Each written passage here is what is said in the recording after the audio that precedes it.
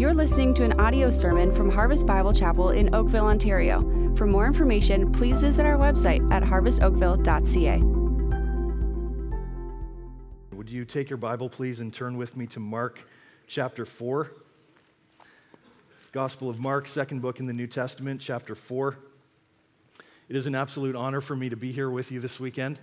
So thankful and grateful for the invitation from Pastor Robbie and from your elders here in this church to spend this time with you opening God's Word. And I know that you already know this, but this church has an amazing gift from God in your senior pastor, in your staff, in your elders, and just so thankful for the friendship and the relationship that exists between our churches. And I'm a huge fan of Pastor Robbie and Jill and all the work that the Lord continues to do through them. And you don't need me to tell you this, but Pastor Robbie has been gifted in such an exceptional way by God to proclaim His Word. And knowing that this church is so well fed on God's Word every single weekend, no matter who's standing up here, knowing that, I am both very humbled and very thankful for the opportunity to come this weekend and open God's Word with you. I also want to say hi to you from all of your friends at Harvest Brantford. And when you guys planted us 2 years, 3 months, and 3 days ago, to be exact, I don't think any of us could have predicted the work that God would do there in such a short period of time. God has been so good to us, and He has blessed us, and He has been far better to us than we deserve, and we give Him all the glory for that. And so I just want to thank you for your prayers, for your support, your encouragement, and I would also ask you, if you could, just to pray for us in the days ahead as we continue to move forward. The Christian school where we currently meet in Brantford is planning to do a major expansion project on their facility coming up in the spring, and so that means that we need to relocate, and at this particular point, we don't know where that is, but the Lord does. And so we're putting our confidence in Him. And as you think of us over the next little while, if you could pray for us regarding that, we would be very, very grateful for that. All of that said, I'm super excited to be here with you this weekend and to open God's Word. So let's do that right now. Bibles are open to Mark chapter 4. We're going to start reading at verse 35, and we'll make our way down through to the end of the chapter in verse 41. Mark chapter 4, starting in verse 35. Mark writes, "On that day when evening had come, He said to them," this is Jesus speaking, "Let us go across to the other side." And leaving the crowd, they took Him with them in the boat just as He was, and other boats were with Him. And a great windstorm arose, and the waves were breaking into the boat so that the boat was already filling. But He was in the stern, asleep on the cushion, and they woke Him and said to Him, "Teacher, do you not care that we are perishing?" And He awoke and rebuked the wind and said to the sea, "Peace, be still." And the wind ceased, and there was a great calm. He said to them, "Why are you so afraid? Have you still no faith?" And they were filled with great fear and said to one another, "Who then is this, that even the wind and the sea obey Him?" All right, quick show of hands. How many of us here are somewhat familiar with this story of Jesus calming the sea, right? We've read this before. We've heard it before. Maybe you remember it from all of those years ago in Sunday school class when your Sunday school teacher pulled out that sweet flannel graph board. You remember that? And there's Jesus going up and down in the storm, right? And we remember this story because this is one of the more powerful, one of the more well-known miracles that Jesus ever performed. And I don't know if you noticed this as we read through this passage, but for the amount of time that Mark takes to tell us this story, there's a ton of detail that's packed into here. Did you notice that? Look again with me, starting at verse 35. Mark writes, "On that day when evening had come." You need to know here that everything in chapter 4 up to this particular point has all happened in the same day. Jesus has just finished teaching the disciples and the crowds about the parable of the sower. That's when the farmer walks around and he scatters the seed and it falls onto all the different kinds of soil. And then Jesus goes on and He teaches about not putting your lamp under a basket. He teaches about how the seeds grow. He teaches about the mustard seed. It's been a long and intense day of teaching for Jesus. And after all of that has happened, Jesus now climbs into the boat with the disciples. Mark goes on into verse 36, and he says, "They left the crowd, and they took Him," and here's an interesting detail. Mark says they took Him just as He was. Remember, this has been a very long day. Jesus has been teaching, He's been serving, He's been helping, He's been healing, He's been doing all of these things, and Jesus is weary. He's tired, and maybe you can picture in your mind, he just kind of lumbers into the back of the boat now with the disciples to go across the lake. And it's here that we catch even just this little glimpse of the humanity of Jesus Christ. And Mark says then at the end of verse 36, there were other boats there too. He goes on into verse 37. He says, a great windstorm arose. Waves were pounding into the boat. The boat was filling up with water. And then we get to verse 38, and Mark says here that Jesus was in the stern of the boat. Now, for all of you who are maybe more of a land lover, and maybe you get a little bit seasick when you get onto the water, and you like to be where it's a little more stable, a little more balanced, the stern of the boat is the back of the boat. So Mark is saying here that Jesus was in the back of the boat and he was asleep.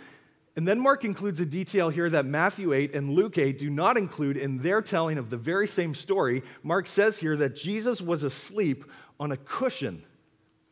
This passage is packed with so many details. And we need to keep in mind here that Mark was not there when all of this happened. The things that Mark writes in his gospel are based on the eyewitness accounts of Peter. And so Peter's telling this to Mark. Mark's writing this down in the gospel, and it's very likely that Peter was there in the boat with Jesus when it looks like this storm is about to do them in. And so now we need to step back from all of this and ask ourselves for a second, why does all of this detail matter? Why do we need to pay attention to all of those details in this story? And all of these details matter because this is telling us that this is not just another great story about another great guy who did another great thing.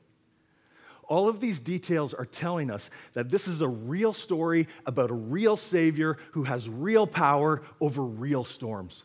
This is Mark telling us all over again in his gospel that Jesus Christ really is the Son of God, that Jesus Christ really is the Messiah, that Jesus Christ really is the one who has been sent by God to provide full and final and eternal and real forgiveness for all of those who will place their faith in him. That's what this story is about, and that's why these details matter.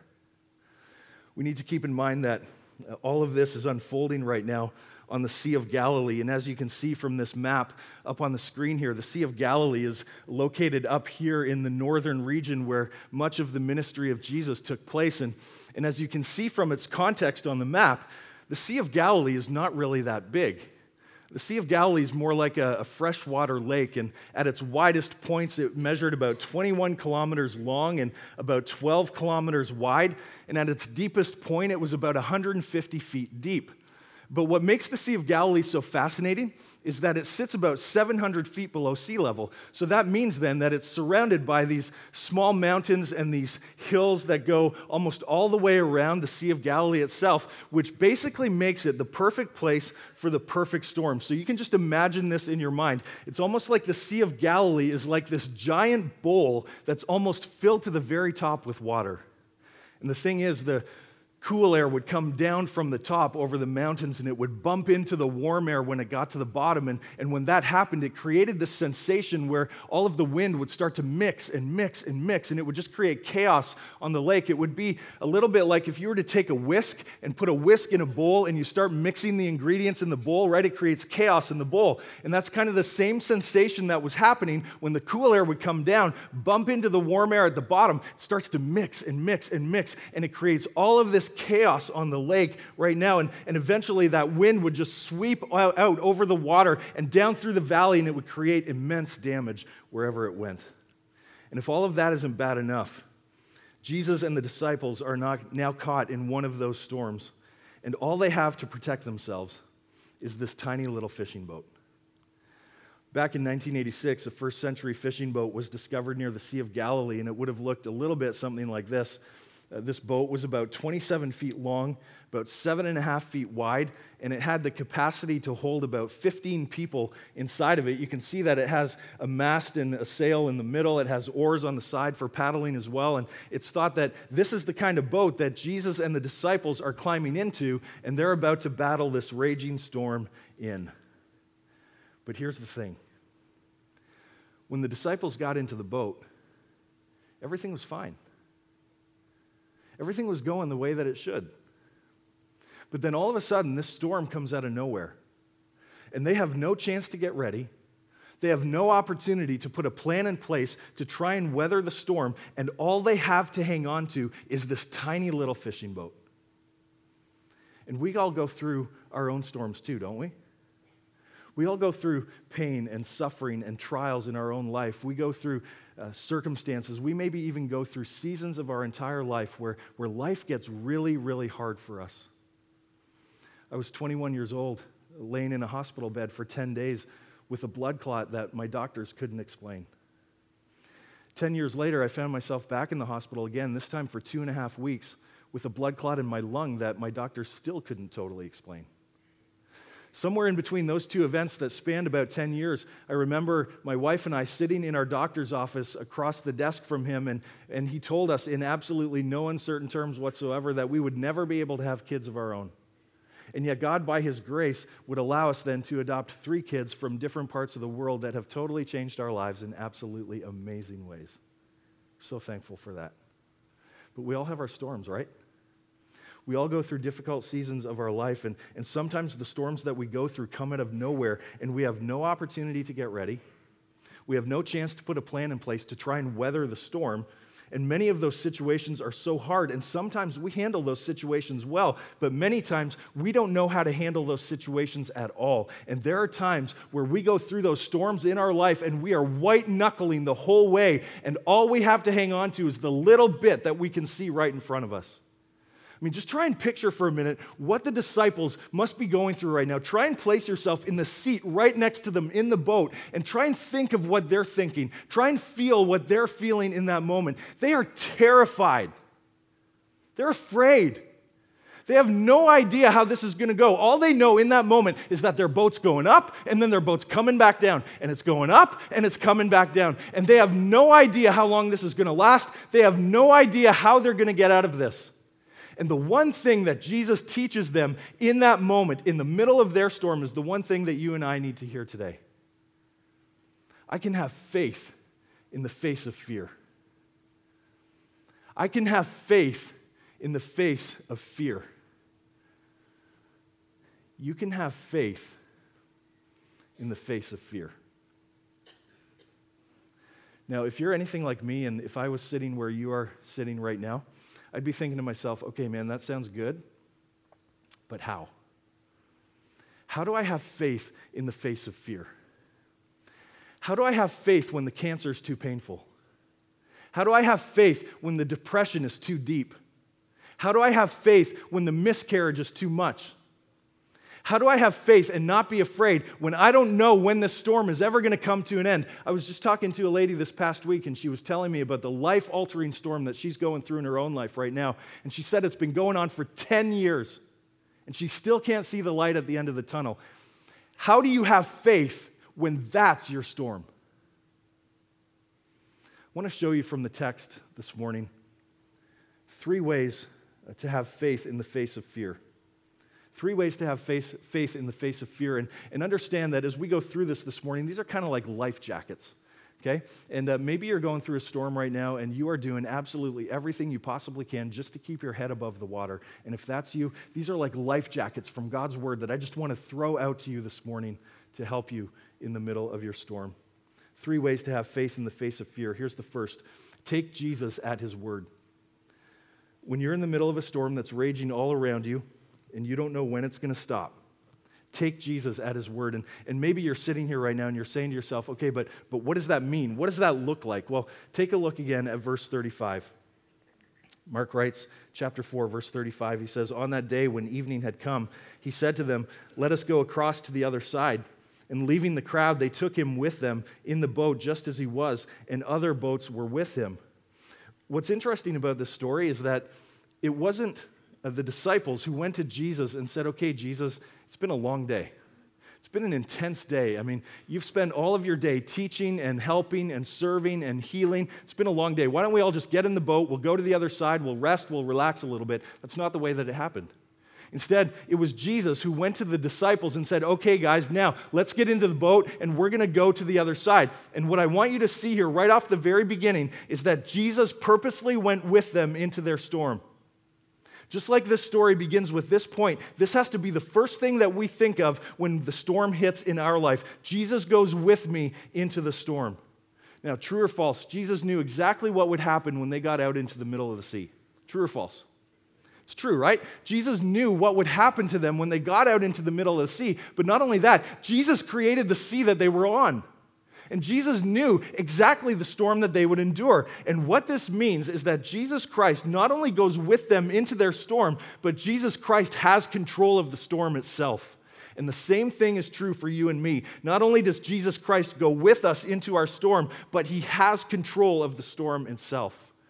And so what that means then is that regardless of how rough the storm gets, and regardless of how long the storm lasts, if Jesus says we're going to the other side, we're going to the other side.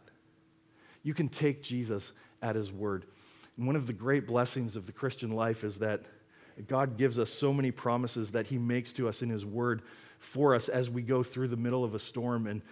And I have kind of like this top 10 list of promises that God makes. And God's word is full of so many more promises, but this is like the top 10 list for me. These are promises that are really special and important to me. And I've shared this list with our church a couple of times. I want to share it with you this morning.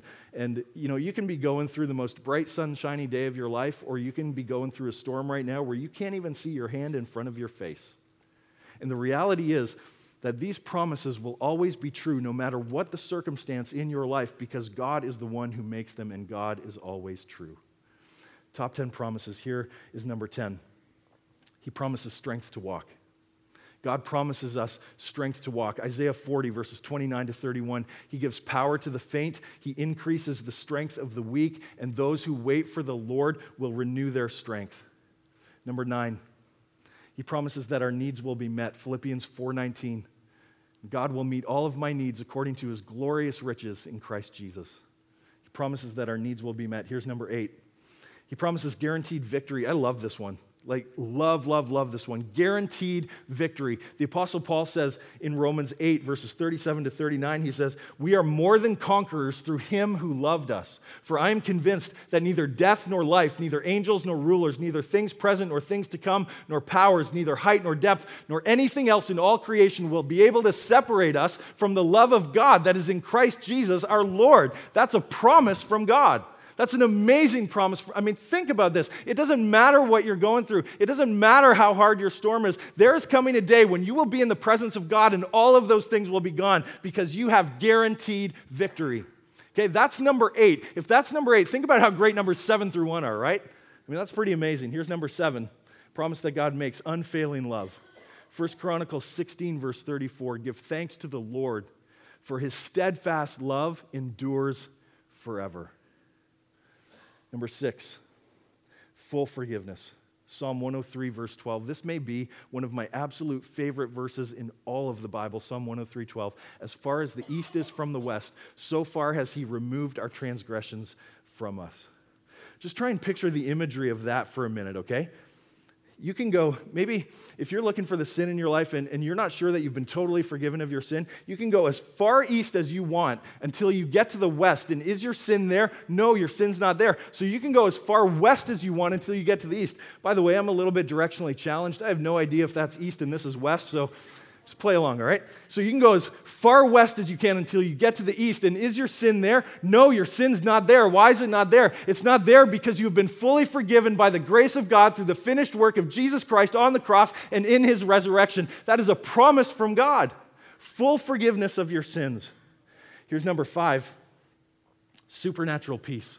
Philippians 4, verses 6 and 7. Do not be anxious about anything, but in everything, by prayer and petition, with thanksgiving, present your requests to God, and the peace of God, which passes all understanding, will guard your hearts and your minds in Christ Jesus. How many of you have been through something so painful and so hard, and you've suffered a lot, and in those moments, it's created so much anxiety and so much worry in you that you should be curled up in a ball on the floor crying about this, but you're not. Instead, you pray about the worry and the anxiety and the circumstance that you're going through, and as you pray, this supernatural peace just washes over you. And you shouldn't have that peace, and yet you do. And why do you have that peace? You have it because it's a promise from God that he will give it to you, to those who trust in him for it. Supernatural peace. Here's number 4. Perfect presence. Hebrews 13, verse 5. He says, I will never leave you. I will never forsake you. Promise number 3. Promises hope for today. Romans 8:28. For God will work all things together for the good of those who love him, who have been called according to his purpose. in Christ Jesus. Here's promise number 2. Jesus promises to return for us. John 14, verses 2 and 3, Jesus said that if he has gone to prepare a place for us, that one day he will come back and he will take us to be with himself forever. See, you got to understand that these promises are just like the tip of the iceberg, but there's one promise that will absolutely change your life forever. It's the number one promise. It is the promise of salvation. Romans 10, verse 13, the Apostle Paul says, "For everyone who calls on the name of the Lord will be saved." This is the greatest promise of all. Jesus Christ will never turn away from those who come to him, and he will never let go of those who belong to him. These are the life-changing promises of God. And when God makes promises like this, you can absolutely take him at his word. See, when you're in the middle of a crisis or you're battling loneliness or you're trying to hold on in the midst of uncertainty in your life, God may not tell you exactly how your individual circumstance is going to end, but what he does promise to you is that he will give you supernatural peace in the middle of that circumstance so that when you try and explain that to your friends or to your family, you have no human explanation whatsoever except to say, God has done this for me and it is marvelous in my eyes. See, when God makes promises like that, you can take him at his word. Listen, don't let the voice of the storm become louder than the voice of the Lord. See, all of these promises that we've just looked at here, these 10 promises, this is all the voice of the Lord speaking into your circumstance, speaking into your storm, speaking into your life right now. That's the voice of the Lord calling out to you. So don't let the voice of the storm become louder than the voice of the Lord. Contrary to what some people might think, Jesus does not always supernaturally divert us away from the storms in our life. Sometimes he does, thankfully, but many times he does not. Instead, he walks with us right into the middle of that storm. And why does he do that? He does that because the storm has a way of teaching us the power of his promise. Look, if Jesus says we're going to the other side, we're going to the other side. And he's made an abundance of promises in his word from beginning to end to help you get from where you are right now to where he wants you to be on the other side. And you can take him at his word on every single one. Because we can have this kind of confidence in Jesus, that should motivate us then to get to Jesus early. That's point number 2. 3 ways that I can have faith in the face of fear. Take Jesus at his word. And now number 2, get to Jesus early. Now, all in favor of honesty in church? It's a good thing, right? How many of us would say in a moment of great transparency that it has sometimes taken us a little while in our storm to get to Jesus, right? I'll go first. And sometimes it takes us a little, you know what I'm talking about? Like everything's going along just fine the way it is, and then all of a sudden this storm hits, it comes out of nowhere, and we do all that we can to try and fix it ourselves. And we work hard, and we try and figure it out, and it doesn't seem to matter what we do. It doesn't seem to matter how long we take. We can't fix it. And it's only when we get to the end of ourselves that we finally go to Jesus and we give the problem to him. And it seems that that's a little bit of where the disciples are right now. Look again at verse 37, and notice how things got progressively worse. Verse 37, Mark says, and a great windstorm arose. Okay, so there's step 1. All right? This was supposed to be a simple trip across the lake. It would be kind of the same thing as you and I taking the same route to work every day or taking the same route to church every weekend. I mean, you could do it with your eyes closed, right? I don't recommend that, but you could. And the point is that it's familiar. This was supposed to be a simple trip across the lake, but then this great windstorm arose. Verse 37 says, and the waves were breaking into the boat. So now, this is no longer just a few gusts of wind. This has become so bad that the water now is coming over the edges of the boat. And then at the end of verse 37, Mark says, so that the boat was already filling. Do you see the progression here? It starts with something that you think you can handle. And then before long, it is totally sweeping you away. And it leaves you standing there asking yourself, how did I get here? And how did I get here so quickly? And it seems a little bit like that's where the disciples are right now. And it's at this point that they rush to the back of the boat to get Jesus. And in the desperation of trying to fix their own problem, they ask this question in verse 38. But he was in the stern, asleep on the cushion. And they woke him and said to him, Teacher, do you not care that we are perishing? It's a curious question, isn't it? Teacher, do you not care that we're about to die? Do you see what's happening here? The voice of the storm is becoming louder than the voice of the Lord. And when that happens, that can sometimes confuse us in our understanding of God's care of us with God's love for us. In other words, if God doesn't take care of me in my circumstance in the way that I think He should, then that must mean that God doesn't love me. That's not true. That will never be true. That's a lie that the enemy would love for you to believe every single time. God loves you. God cares for you. And He always will. Even when the storm in your life is so bad and it's so hard and it's so painful that you can't even tell the front of the boat from the back of the boat anymore. Even when you're going through something so difficult in your life that you have this perception in your mind that Jesus is just asleep in the back of the boat on a cushion and He doesn't really care about what you're going through, even there, God loves you. God cares for you. And He always will. Part of what this passage is challenging us to consider is who we really believe that Jesus is when life is hard. Do we believe that Jesus has the love and the power and the grace to get us through what we're going through? Or is our perception of Him simply as someone who's in the back of our boat, asleep on a cushion as though He doesn't really care about what we're experiencing? Who do you believe that Jesus Christ truly is? See, the reason that Jesus came into the world, and the reason that Jesus would eventually go to the cross, the reason that Jesus climbs into the boat with the disciples at this exact moment is precisely because He loves them. And He cares for them. He loves these guys more than these guys would ever know. And the reason that Jesus comes to you and He comes to me and He says, come to me, follow me, believe in me, trust in me. The reason that Jesus suffered the wrath of God against your sins and my sins on the cross in our place, the reason that Jesus fully forgives you of your sins, past, present, and future, the reason that Jesus walks with you every single step of the way through every single storm of your life is precisely because He loves you. He cares for you. And He always will. There could be some of you here this morning and your life right now is just kind of rocked with this lack of assurance as to whether or not God truly loves you.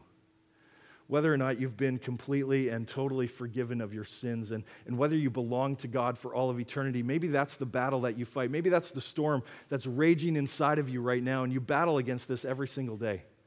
And if that's where you are right now, I just want to take a moment right here just to throw you some life jackets. I want to speak the truth of God's word into your life. Greater love has no man than this, that He would lay down His life for His friends. For God so loved the world that He gave His one and only Son, that whoever believes in Him will not perish, but have everlasting life. But God demonstrates His own love for us in this, that while we were still sinners, Christ died for us. In this is love, not that we loved God, but that God loved us and sent His Son to be the propitiation for our sins. Jesus said, all that the Father gives me will come to me, and whoever comes to me, I will never cast out. Listen, friends, this is your Savior. This is your Savior right now who is calling out to you with so much love and so much grace and so much compassion in this moment. And He just longs for you to cast aside all of the so-called solutions of this world, to cast aside your own pride, cast aside your own ability, cast aside your own strength and your own wisdom, and to throw yourself upon Him. He wants you right now, in this moment, to stop trying to fix everything yourself and then go to Him as if He's the last resort. He wants you right now, in this moment, to cast all of your cares upon Him. Why? Why? Because He cares for you. And He loves you. And He always will. Even when the storm feels like it's too much to bear, get to Jesus early. I find it very intriguing to see what happened when the disciples actually called on Jesus. Take a look at verse 39. And he awoke and rebuked the wind and said to the sea, "Peace, be still." And the wind ceased, and there was a great calm. Here's point number 3. 3 ways for me to have faith in the face of fear. Fear Jesus for who he is. The disciples saw something happen that day that has never been repeated since. Jesus says, "Peace." It's the same word as silence. Imagine Jesus just standing up in the middle of that storm and saying, "Be quiet." And then he says, "Be still." That phrase, "be still," literally means be muzzled. It's almost like if you or I were to take our hands and put our hands over top of a dog's mouth to stop the dog from barking. We're muzzling the dog. That's what Jesus is doing here. He's muzzling the storm. And you got to understand that when Jesus stands up and says these words, it's not like the waves all of a sudden go from like 15 and 20 feet high down to 10 or 11 feet, down to 6 or 8 feet high, and then down to 4 or 5 feet. And then over the course of a few hours after that, everything just kind of gradually settles down. That's not what happens at all. Instead, Jesus stands up in the middle of all of the chaos swirling around them, and he says the words, and boom, it happens. Can you imagine for a minute being in the boat? When Jesus stands up and does that, imagine you've got a seat right beside the disciples. And there's Jesus up at the front of your boat.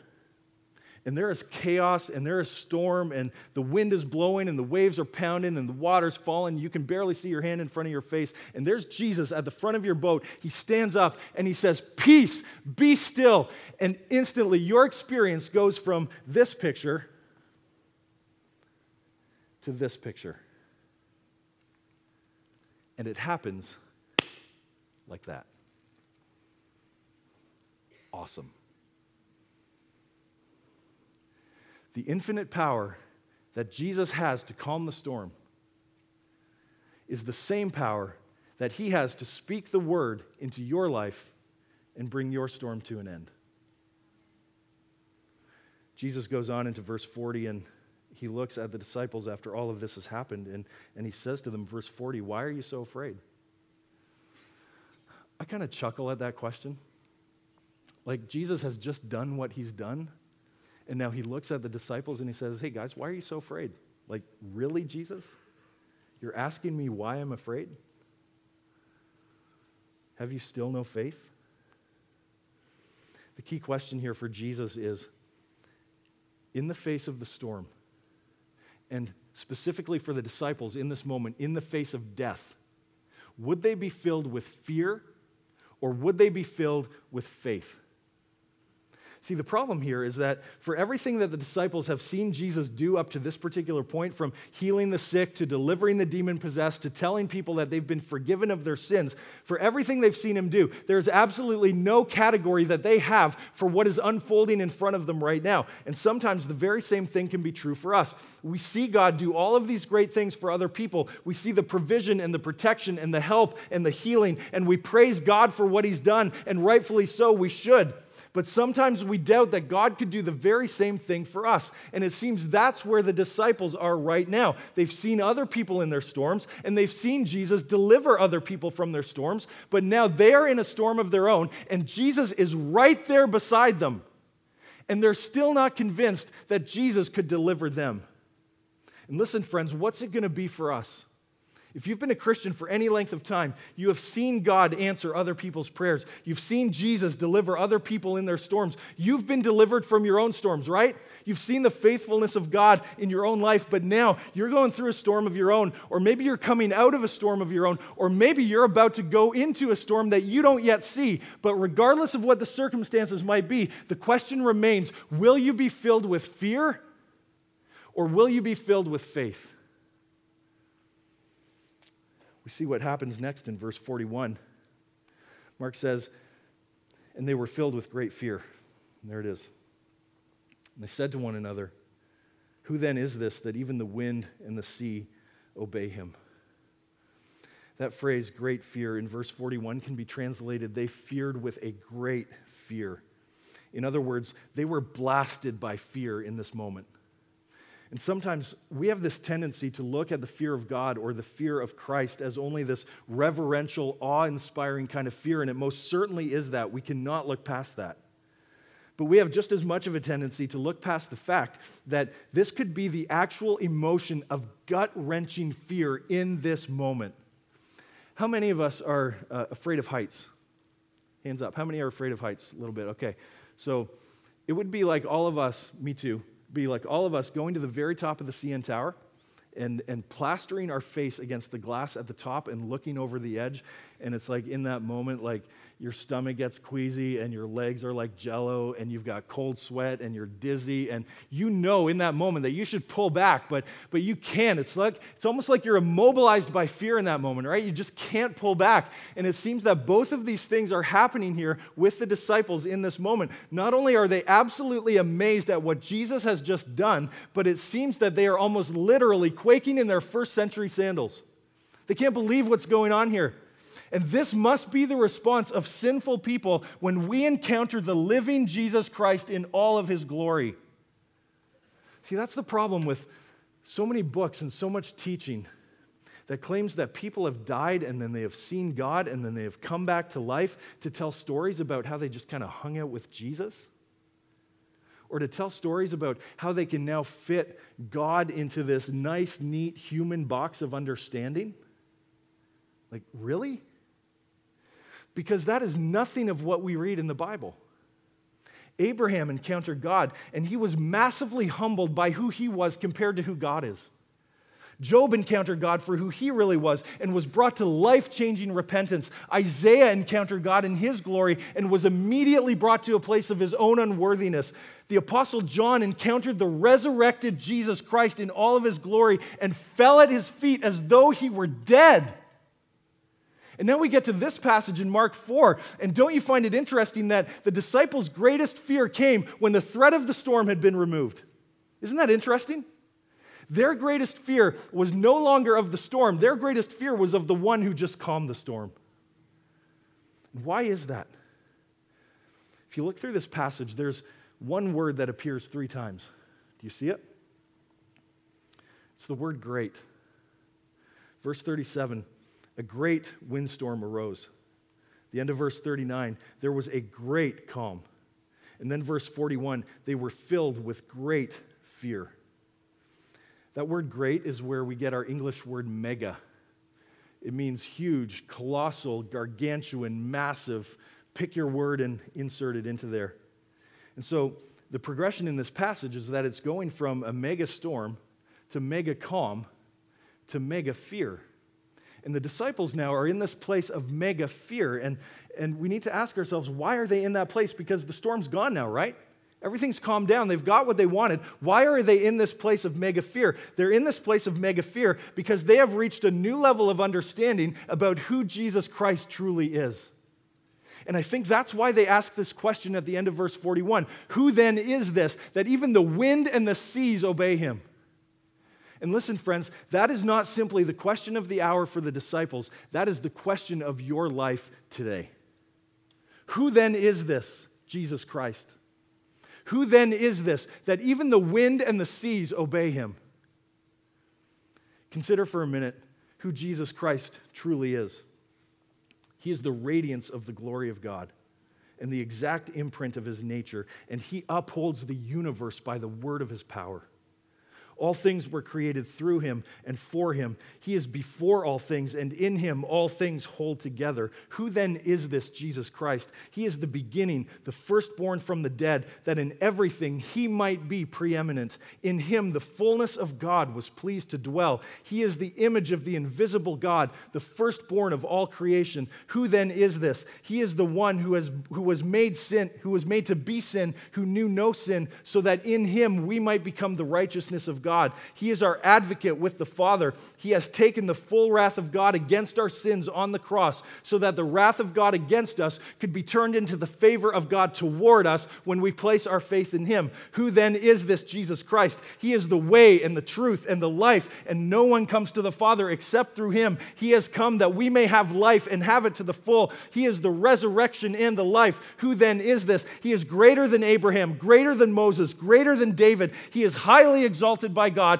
with the name that is above every name, so that at the name of Jesus every knee should bow in heaven and on earth and under the earth, and every tongue confess that Jesus Christ is Lord, to the glory of God the Father. Who then is this? He is the one who has defeated sin and death and Satan forever. He is the Alpha and the Omega, the beginning and the end, the first and the last. He is the one who one day will come riding on the clouds, and every eye will see him, and he will reign forevermore. He is the one who will be the unhindered focus of our worship for all of eternity. Who then is this? This is Jesus Christ, the Son of the living God.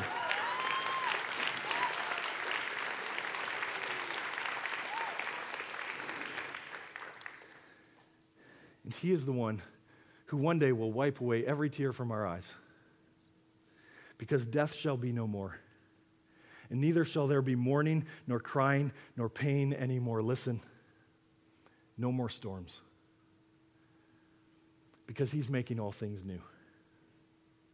And he is the one who may be coming to you right now in this moment, and he is saying to you, come to me, all you who are weary and heavy burdened, and I will give you rest.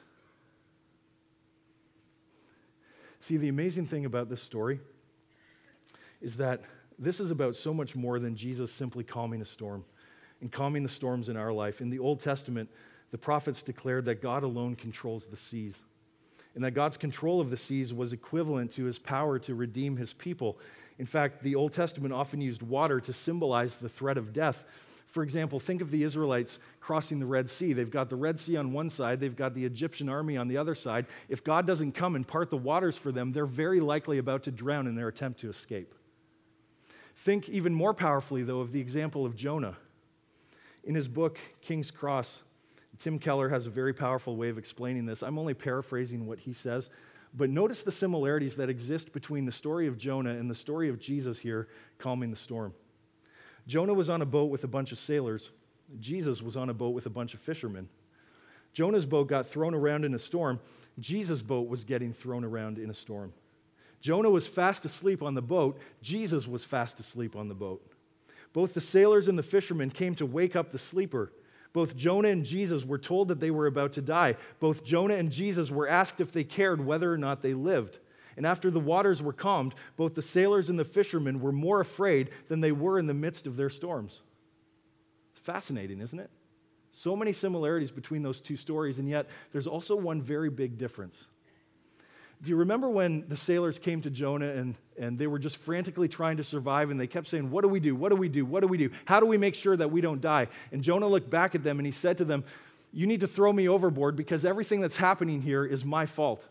In essence, Jonah was looking to the sailors and he was saying to them, the only way that you live is if I die. Later in Matthew's gospel, Jesus said that one who is greater than Jonah is here. Jesus is the fulfillment of what Jonah was pointing toward. But what makes Jesus different is that he was thrown into the ultimate storm. Jesus was thrown into the storm of our sin. He was thrown into the storm of the eternal judgment of God that had to be satisfied. And in essence, Jesus comes to you and to me in that storm that we all face. He comes to you and to me in that storm that none of us can overcome. And in essence, Jesus looks to us and he says, the only way for you to live is if I die. That's why this miracle of Jesus calming the storm needs to matter so much to you and me today. Because this is not only highlighting the power of Jesus to get us through the most difficult times of our lives, but this miracle is exposing our need to be rescued from a storm from which we cannot save ourselves. Tim Keller summarizes it like this. Jesus was thrown into the only storm that can actually sink us, the storm of eternal justice, of what we owe for our wrongdoing. That storm was not calmed, not until it swept him away. If the sight of Jesus bowing his head into that ultimate storm is burned into the core of your being, you will never say, God, don't you care? And if you know that he did not abandon you in that ultimate storm, what makes you think that he would abandon you in much smaller storms that you're experiencing right now? And someday, of course, he will return and still all storms for eternity. If you let that penetrate to the very center of your being, you will know he loves you, and you will know He cares. We need the life jackets. Take Jesus at His word because He can be trusted. Get to Him early because He loves you and He cares for you, and He always will. And fear Jesus for who He is. He is the one who has defeated your greatest storm, and because of that, we have nothing to fear. Let's pray.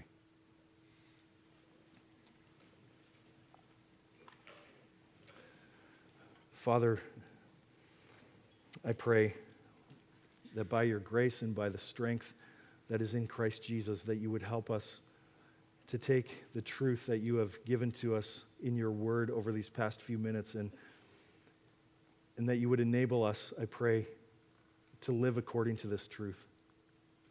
Father, I pray for your children in this room right now who are enduring perhaps the storm of their life. It's been hard. It's been heavy. It hurts. And so, Lord, for whatever they're going through right now, I pray that you would give them the peace that passes all understanding. I pray that you would give them a confidence in their heart and in their mind that your promises are true, that they always will be, that you are always with them and that you will never leave them and you will never forsake them. God, I pray for your comfort upon those who are hurting.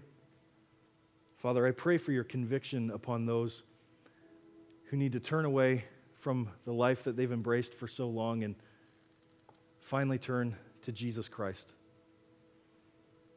To be rescued, to be delivered, to be saved from the storm that they are in that maybe they don't even know that they've been enduring. May it be so today, God, that you save them, that you turn them away from their sin and turn them to their Savior.